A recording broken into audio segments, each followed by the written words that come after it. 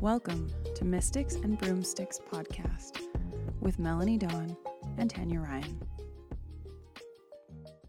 All right, welcome to this episode of Mystics and Broomsticks. I'm so excited because I'm here with my lovely friend Shelley. So I'm going to introduce you the way that I introduce you, and then you can just fill in all the gaps.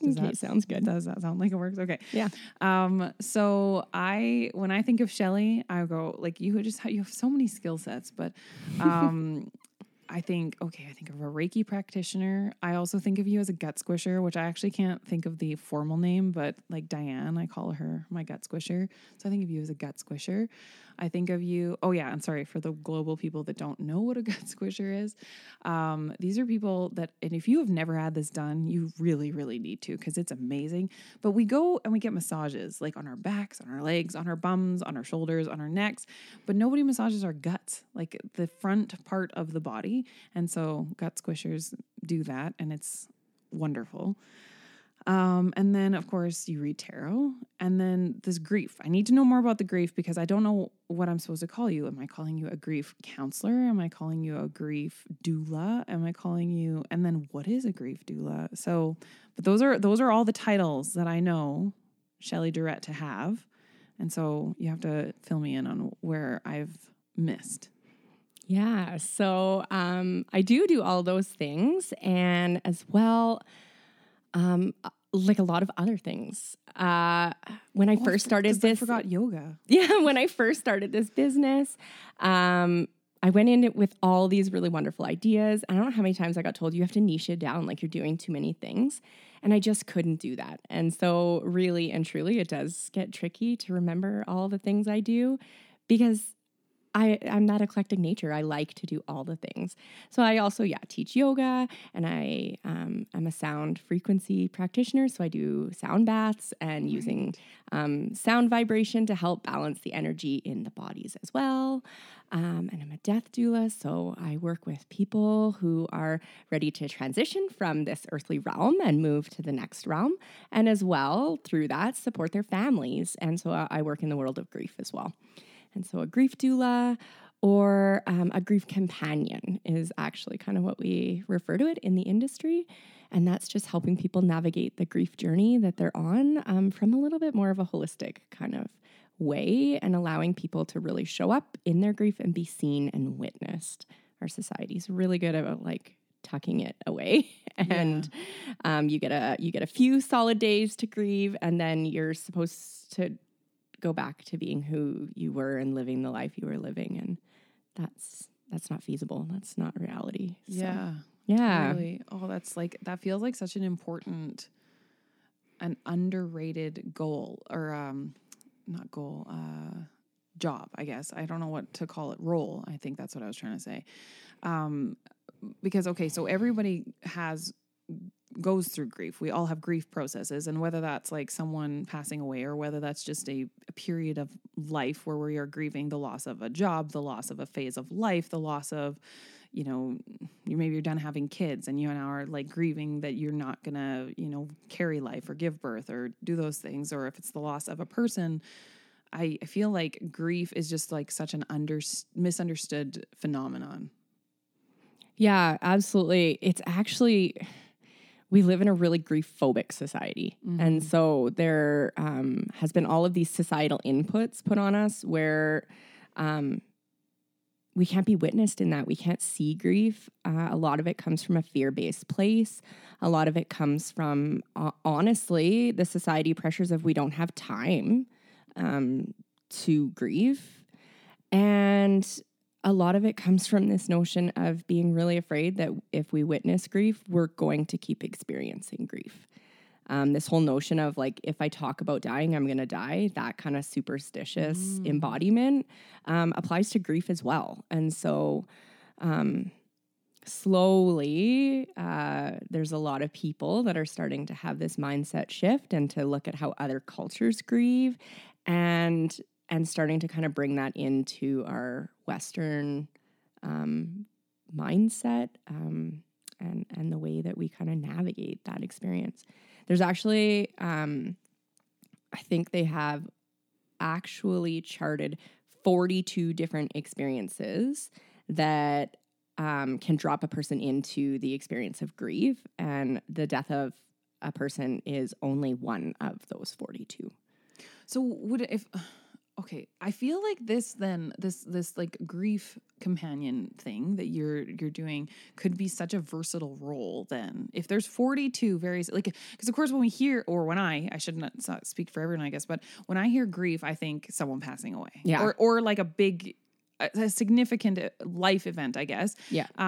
Whereas personally, I haven't actually lost a lot of people close to me. So I haven't actually experienced that kind of grief, but probably I have experienced grief.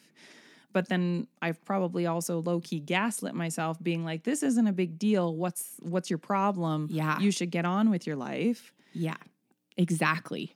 That's exactly kind of the realm that I really try and educate from is moving.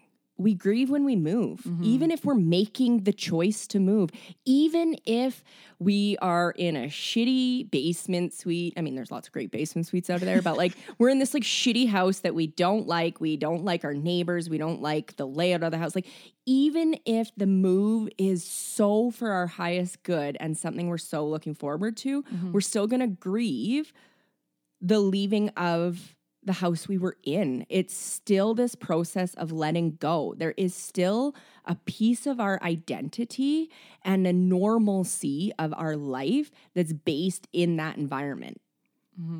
And so that's the other thing with grief is there's such a duality to so many of the things that we grieve that we do kind of shut them down. We do kind of say, why am I feeling this?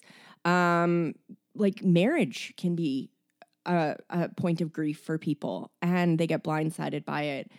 Obviously, we've in Canada, especially, usually there's two consenting parties that are getting married, and it's this happy, joyful time. But you are still individuals going into that day, and there's a piece of you that grieves that side of you as well. When you come out the next day and you've got this new title and there's this new relationship and there's this new status that you're basically standing on, we grieve where we were the day before. That doesn't mean it's not something we wanted or it isn't something that's good or joyful, but we still have to honor it's a different trajectory than it was the day before. And that's what we honor and we look at and we give space for. And the more we can do that with these less or more common experiences, the more we can give space to witness and to see where it's sitting in our body, what we're feeling, and give permission for all of the emotions of the experience to come through, the more we can sit with the bigger experiences of loss that we experience. When the storm on that ocean is way bigger, we're more equipped with the tools to navigate that storm, to hold on, and to know what connections we have to resources, what's worked, what hasn't worked. And so we can keep our feet under us a little bit easier. Or if our feet come out from under us, we can find within us the strength to stand back up.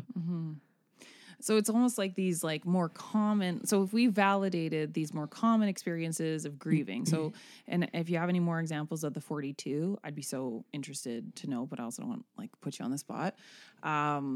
Maybe something to post on socials is all these like 42 different ways you can grieve.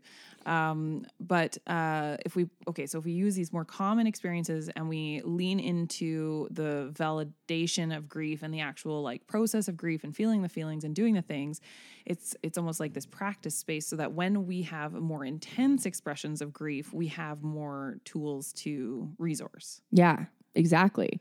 So just to touch on that, some of the 42, like retirement, moving, loss of a pet, an estrangement in a relationship where somebody hasn't died, but there's still an end to that relationship. Loss of unborn children, moving. Oh, I'm trying to think. Now I'm going to be like, which ones did I say? Which ones haven't I said? The one that I was so interested by you saying is marriage, because you're pointing out like this kind of what we do see is like a globally happy thing happening. But there is like you saying that, because I think both my husband and I went through like a little grief process, and luckily we were both in a really calibrated space to hold space for one another, because he and I each came to each other like at some point. And essentially, I think this is actually probably globally known as cold feet, but I kind of went to him and I was like, I don't know. I was like, should we be doing this? Like, I'm not really sure. And thankfully he did not panic or freak out. He was just like, do you want to wait? Like, do you want to not, like, we can move the wedding. It's not a big deal. Like, we'll just, like we just wait a year or whatever. And honestly, I feel like that was all I needed to hear, was just knowing that my partner was secure enough to say like, I'm okay to wait for you or with you if you're not ready yet. And I was like, oh, you're a really great person. No, I'm good. Like, let's get married. And then he kind of had a moment too. I don't think I was as gracious in receiving him, but he had a moment, and I'm like, oh, probably both of us were just in this like, oh, am I losing myself? Am I losing a part of me? There's so many like sneaky ways that like grief kind of comes in. It's true. Even you can experience it postpartum aside. You can experience grief after the birth of a child, right? Grief, really and truly, the way that I like to look at it and the way it kind of gets defined by some of the larger organizations, it is the change. It's an event that causes a change in the normal experience of your life. And so if something happens, you're on your little moving sidewalk of life, and you're going along your experience, and something causes there to be a bump in the road or a blip or a change, that's where we experience grief.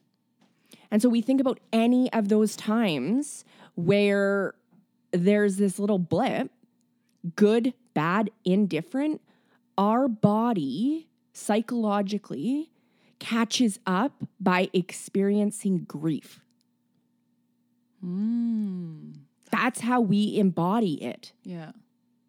And so if we can start to look at grief as that and really give ourselves permission to let come through anything that's coming through. Yeah. And not label it as good, bad, or indifferent. Just honor that we're just experiencing it. We're witnessing it. Then we can allow the body to get back on track with recalibrating to the new system. Yeah. Does that make sense? Mm-hmm. Yeah. Totally. So it's not that we're expected to get back on the moving sidewalk that was. Mm-hmm.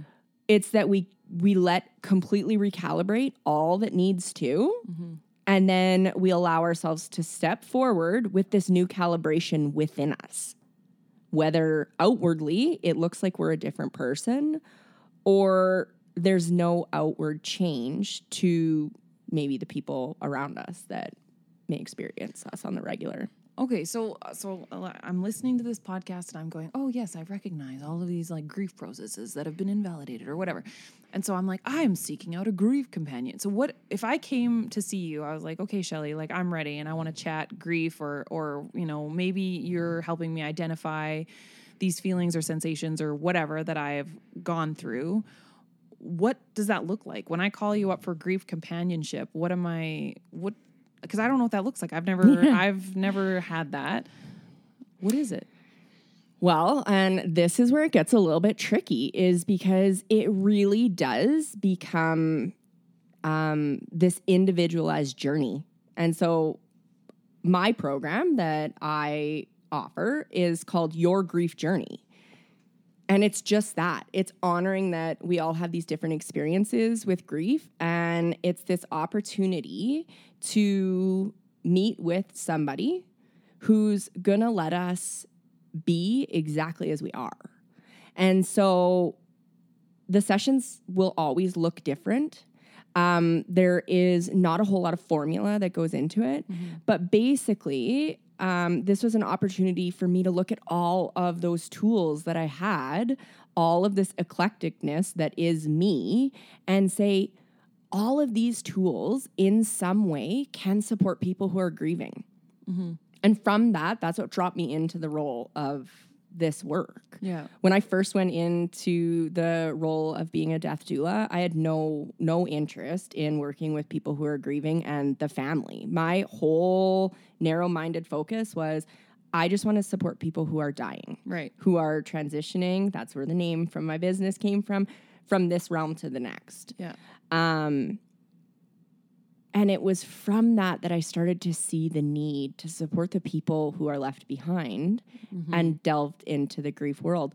But basically, sessions look like a combination of all the tools that I have. Mm-hmm. And so some sessions, there may be Reiki involved. Some sessions, we may be pulling tarot cards.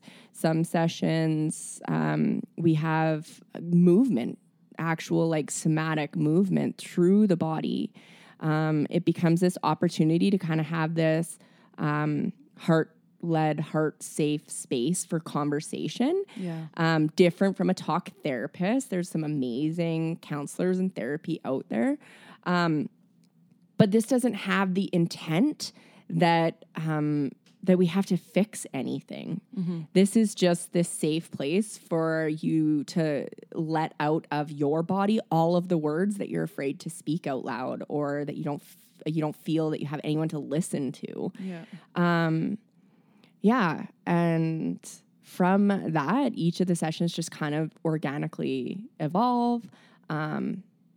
Usually my sessions start with Reiki, and then at the end of our program, whether that's 1 session, 3, 6 sessions together, we usually end with a Reiki as well, just to kind of hold that container for the energetic body as we're navigating it, but not always.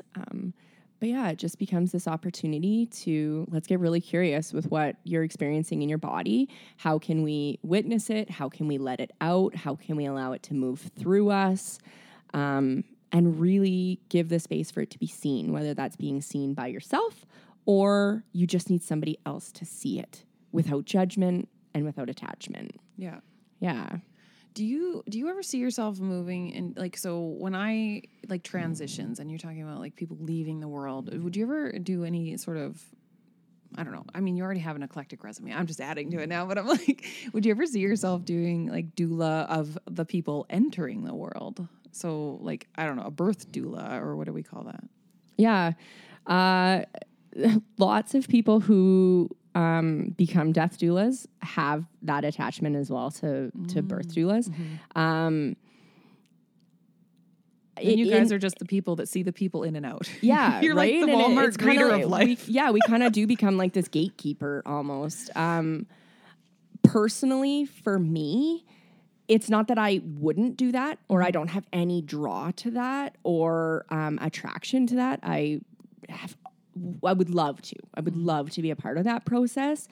But especially in our like death, grief phobic society, there is some wonderful human beings who can help bring life into this world. There's a really, really big gap in the helping people leave this world. Yeah, I get told a lot, like, wow, like, I don't know how you do that. And I don't either. I've just, like, since I was little, have always just had, I don't want to sound super morbid, I've had a fascination with death. I've been wildly intrigued by death, but I have, right? Like, it just, I saw it in myself even from a young age. Yeah. I was a very weird child.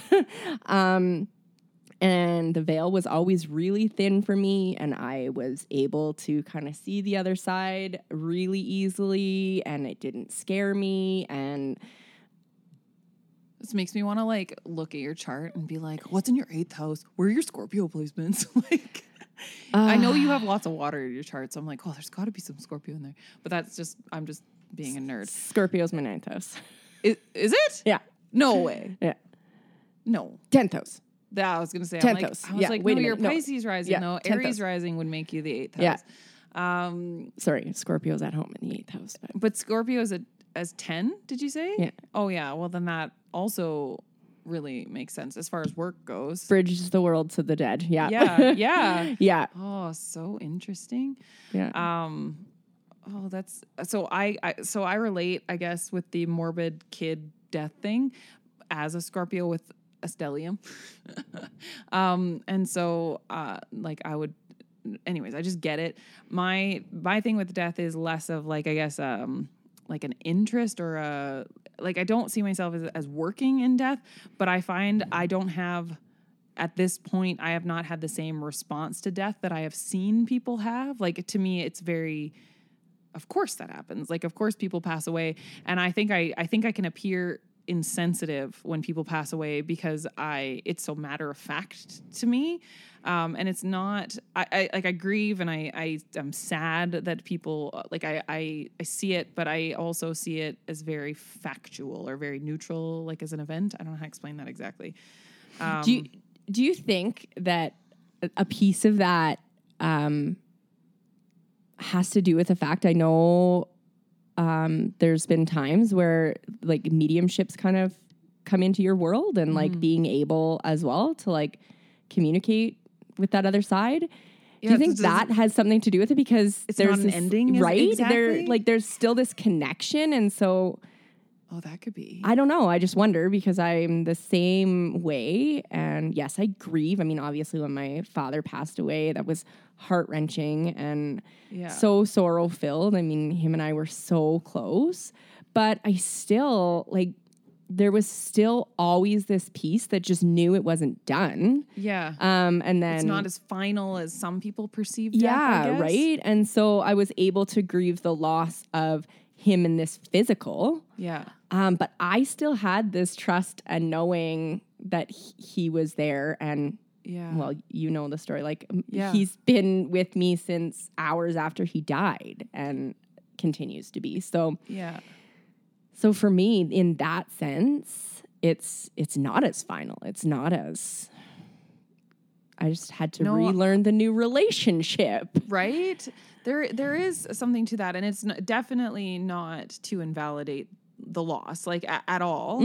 But I do wonder if there's something like that. The other thing is I have not yet lost someone that is like very close to me, and I don't explain that either. So I obviously I do. Sometimes I worry about losing my husband, but that's just because I don't have a friend like him. I'm like, you're my best friend, so you can't die because you're the only person I really like. But other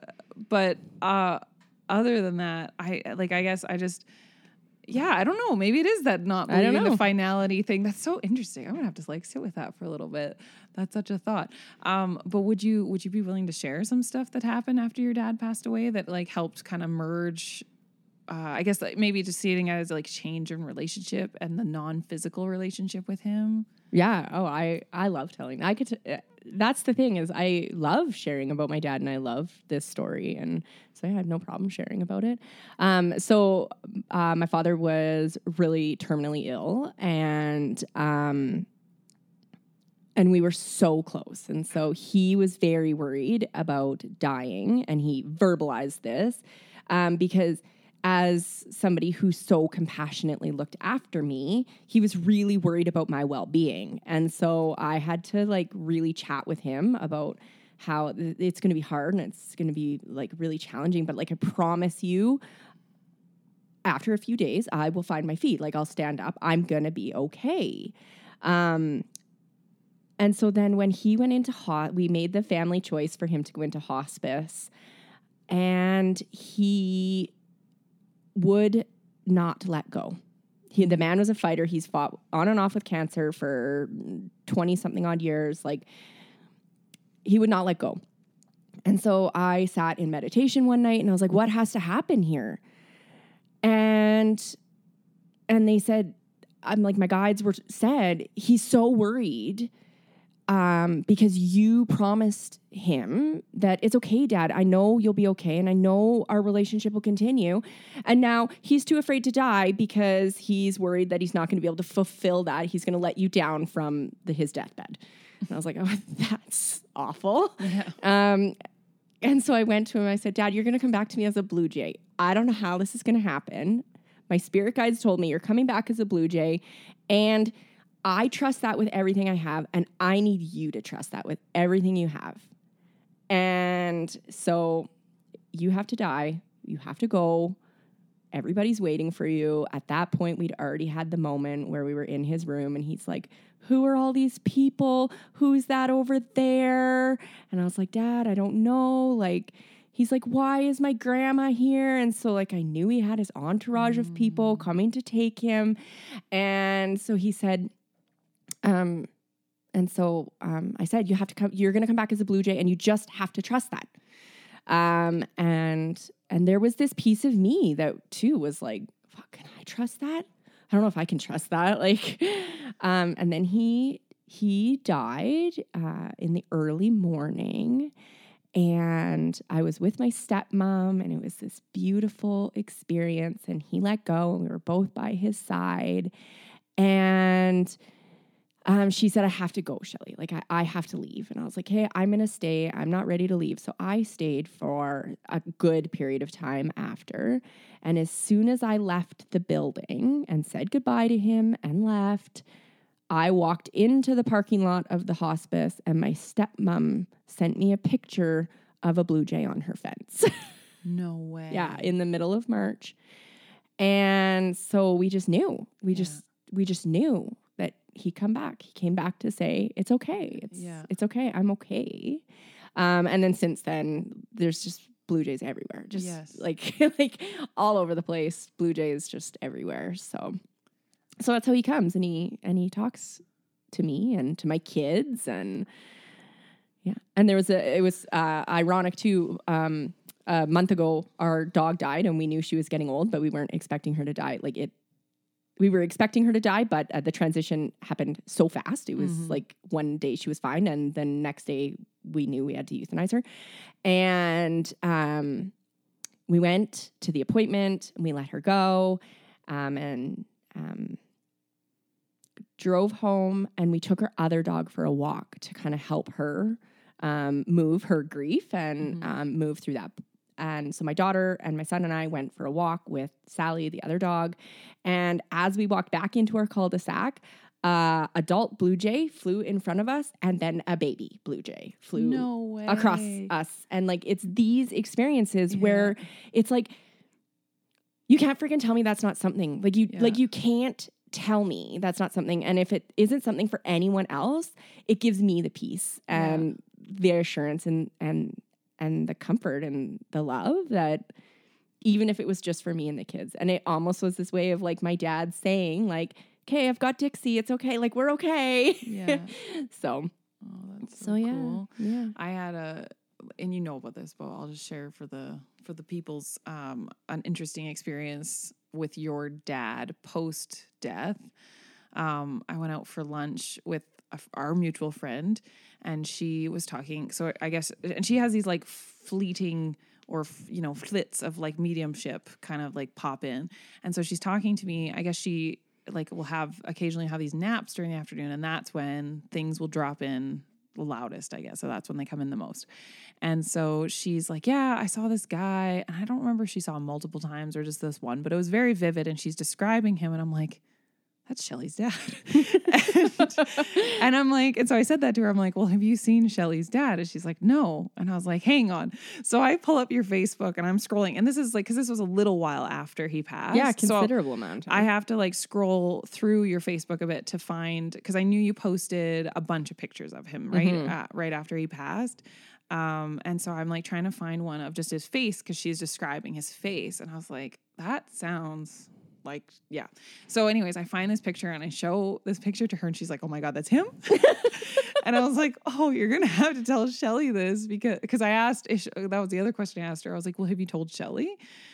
Because you're in like the network of people she knows that's like medium open and that kind of thing. Some people don't have as many friends that are as like, and so I'm thinking like, oh, did you already talk to Shelley about this? And she's like, no. And I was like, oh, you're going to have to tell Shelley, because this is so cool that you saw her dad. Yeah. So I thought that was just so wild. That one was super, super powerful. I remember you guys phoned me from the restaurant. Oh yeah. Yeah. You guys right. called me from the restaurant to tell me. Yeah. So Yeah, that was so cool, especially because like she had been telling me about various things that she had seen or experiences that she'd have, and I was able, like, I'd sit there and be like, "Oh, that's cool," or "Oh, that's interesting." That was the first time I could validate it for her, Yeah. though. Like, so even that was just a cool moment. Well, and because you do like mediumship and tarot, and any time I feel like we can get this energetic work like validated Yeah. is such a fun, powerful, magical type of moment. So that was so cool to have her see someone that I guess I didn't know him personally, of course, but like I was like, oh, I can identify this person. Yeah. So yeah. Anyways, that's so cool. I was gonna ask you something else, and I do you feel like, okay, so you have all this like knowledge about the grief process, and naturally, like going through your own grief process, people would be like, well, you're an expert. So you must be able to just fly through your grief. Do you find that it's given you tools to have more grace in your grief, or do you find that your grief is just as messy as everybody else's?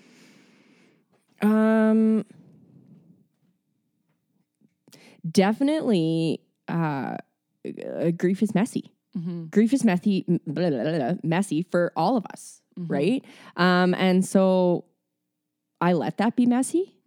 But I think that's where my tools come in. Is I really, really, really give space for the messy and let myself experience the messy and experience what's coming up, and then be okay with that. And then also from that, it's given me the backbone to experience my grief. So after my dad died, for example, there was some people in my world that they almost put outrageous demands on me to kind of get back to work and to get back to work. And it gave me the backbones to say, absolutely not. Like it's been 3 days. In the corporate world, you get 3 days of bereavement. And I think if I wasn't in the realm of grief, I would have felt guilty. Right. And like, there's something wrong with me. And why don't I feel, at the time I was running day home full time, like, why don't I feel like I would be a safe caretaker for all of these other children that don't belong to me, right? And so it would have put shame on me, and it would have perhaps forced me to make choices that I wasn't comfortable with, just to appease other people. But from this realm and this understanding and education around grief, I was able to say, absolutely not. This is where I'm at, and this is the space I need, this is the time I need, and if that doesn't work for you, then that's a choice you'll have to make. It's also given me permission to honor some of the littler griefs that come up and to say, no, I need to take some time, or I don't know why I'm feeling this way. Can I sit and examine it and give it permission, right? Instead of stuffing it down. Right. And so I think from that sense, my grief is still messy, and I still grieve, and it still hurts so fucking much. And it's still like I am lost in an ocean, but I have these tangible tools. And because, what's the easiest way for some people to learn things is to teach it. Yeah. I'm one of those people. And so I think because of the journey that I've been on, it's easier for me to grab those tools when I'm drowning. Yeah. Because I share them with other people. And so it's like, okay, this isn't working. Let's try this. Or maybe we just need to sit with it and let ourselves be. Right. And so from that sense, I think it really helps me. And it's really helped me get a grip on what I'm feeling and the overwhelm, and to be really compassionate with myself. What do you think is something, like, if you had like a magic wand and you could wave it over like society, or, maybe your collective community around you, but basically, like, how could we support as a community? How could we be more supportive of the grieving process or more open to the like grieving process? If you were going to kind of change, or if I'm listening to this podcast and I'm like, I want to be a part of the change that makes grieving more normal or more okay or more allowed. I want my friends to feel like they can grieve and I'm a safe place for them to be. Like, what would be something you would say would be helpful? Because of the discomfort that people have around the big emotions of grief, it can be really, really easy for us to fall into the cliche phrases. They're in a better place. Everything happens for a reason. So really check yourself on those, and instead go from a permission-based place. And so when your loved ones and friends are experiencing grief, if you're going to give them a phrase of reference, give them the permission to know that exactly what they're feeling is valid. Give them the permission that it's okay to have moments where they feel happy. I know with a lot of the people I've worked with, all of a sudden they'll have this moment where they're laughing and then it slams them like a ton of bricks because it's like, I forgot, or I shouldn't be feeling that, right? So really just giving the validation that they can experience whatever they're experiencing. And also this whole, like, if you need anything, let me know.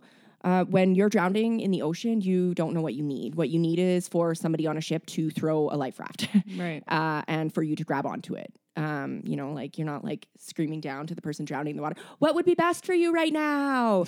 Like, I don't know, get me out of the goddamn water. Like I don't know. I'm exhausted. I'm tired. I don't know what's happening. I'm drowning. I actually can't tell you what I need. And so that's where sometimes knowing your audience for sure, but just offering tangible supports. Right. I know, for example, you had asked me, knowing in the week leading up to my dad dying, you said, what's something that's really going to be helpful? And I said, Tanya, I need you to text me every day at 3 and say, what did you take out? Like, what are you going to feed your family? Because I knew I had to stay afloat for my kids too. And so I had to grieve, but as the mom and the nurturer, I had to make sure my kids were fed and looked after too. Can you please just help me remember that I got to figure something out for supper? Yeah.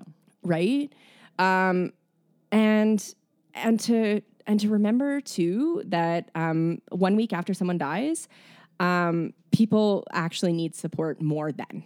Right. And so we feel so supported and we feel so held and so contained. And all these people checking in with us, usually for a week to 10 days. And then they disappear. I feel like it's that time when, especially if there's like a celebration of life or a funeral, it's like everyone's good up until the funeral.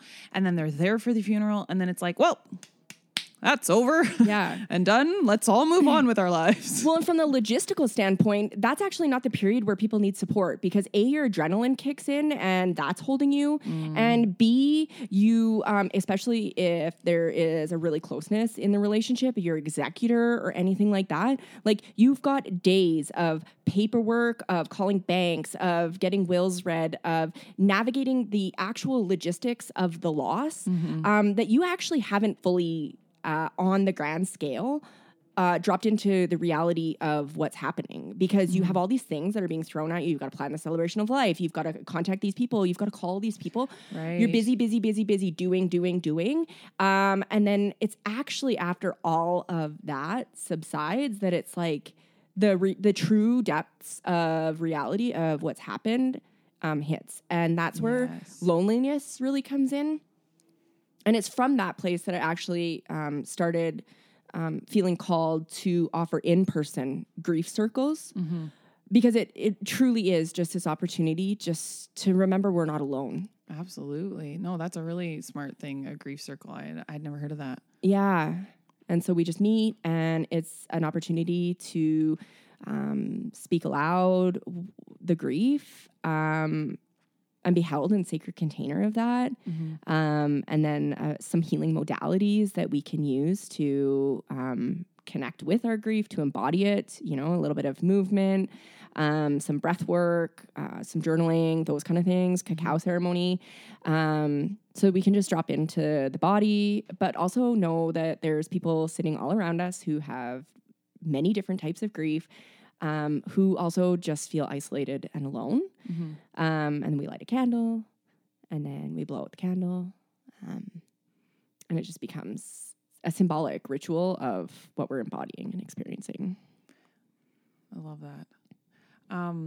If I was going to follow you and I want to get in touch with you via, any realm of things that you do, what's your web address? Not web address. Sorry, I'm talking like it's 1994. Okay, what's your MSN? What's your website? www.transitionswithshelley.com. And then you're on Instagram. Transitions_with_Shelley. Oh, it's so nice when people are consistent with their branding. Thank you for that. Yeah, you're welcome. It could have probably, in hindsight, been a shorter name. Especially my email, Shelley@transitionswithshelley.com. Didn't think any of that through, but it's a mouthful, but you remember it. Is there anything else that you want to leave us with on this? Is there any other information we should know about you, about your business? Anything else you want to drop? Any circles coming up or anything? Yeah. So I guess the biggest thing that I just want people to know is you don't have to grieve alone. Mm-hmm. You really don't have to grieve alone. We're the only society that really isolates people. So reach out. And if you're experiencing grief and it's like tricky in the waters, reach out. Know that if I'm not the right support for you, there is lots of supports out there. I do have an in-person grief circle coming up on November 9th, Thursday, November 9th. And again, I can well imagine the thought of walking into a room full of strangers is flippin' terrifying. But just know that really and truly it's that, and it is that place of just not being alone. Mm-hmm. And so if you can drop into the notion that it's an hour and a half of your time and that likely there'll be a lightness or at least this opportunity to feel of collective, then perhaps that might be something that appeals to you. What else? I think that's it. Well, I mean, I got things going on all the time. So follow me and reach out, ask any questions. Love that. Yeah. Thanks for being here, Shelley. That was really wonderful. I appreciate it. Thank you for having me. And thanks for listening. If you want to get in touch with the Mystics and Broomsticks, it's a tongue twister. I swear to God, I'm going to work on it. mysticsandbroomsticks@gmail.com is our new email address. Or, of course, you can reach out to either Mel or I on Instagram. My @ is @TanyaRyanXO. Peace in, peace out.